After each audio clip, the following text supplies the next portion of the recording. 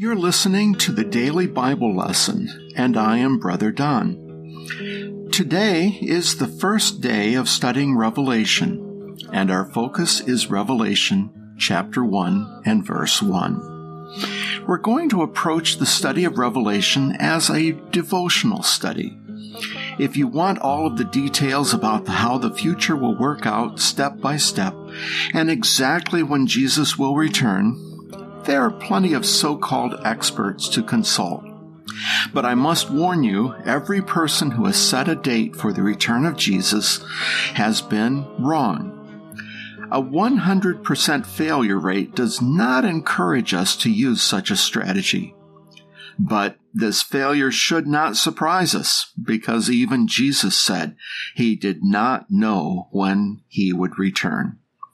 Only the Father knows. That's in Matthew 24, verse 36. I must admit that it's tempting to apply the plagues and disasters described in Revelation to our own day. God has plenty of reason to be angry and disappointed with human beings. He has every right to bring plagues and destruction our way.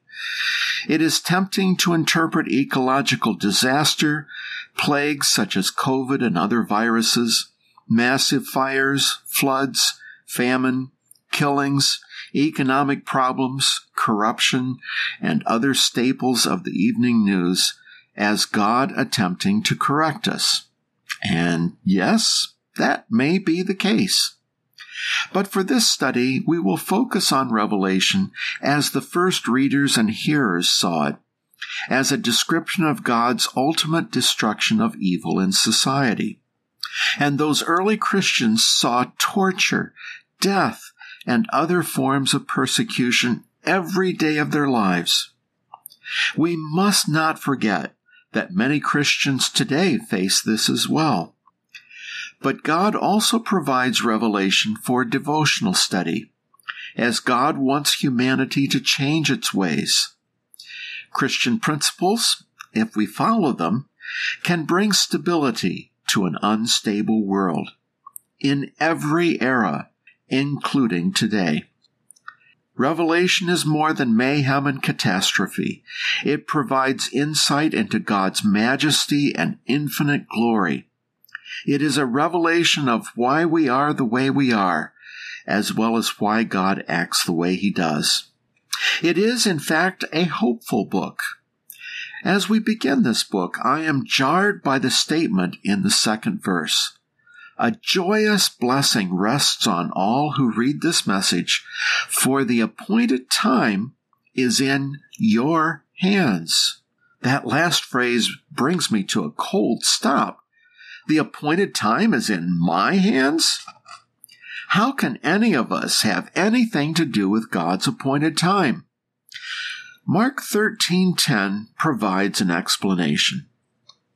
The verse says the gospel must be preached to all nations before the end of the age.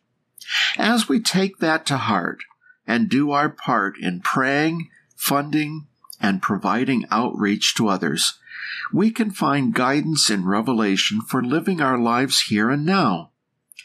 This is what we do with other books of the Bible, so why not Revelation?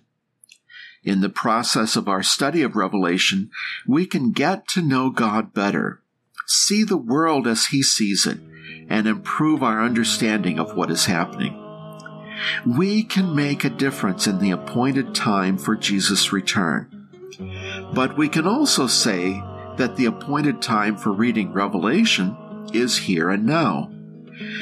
We need to conclude this first session on Revelation with what Jesus told us repeatedly during his earthly ministry, as well as here in Revelation.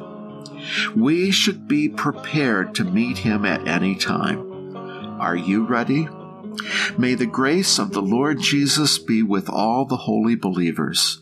Amen.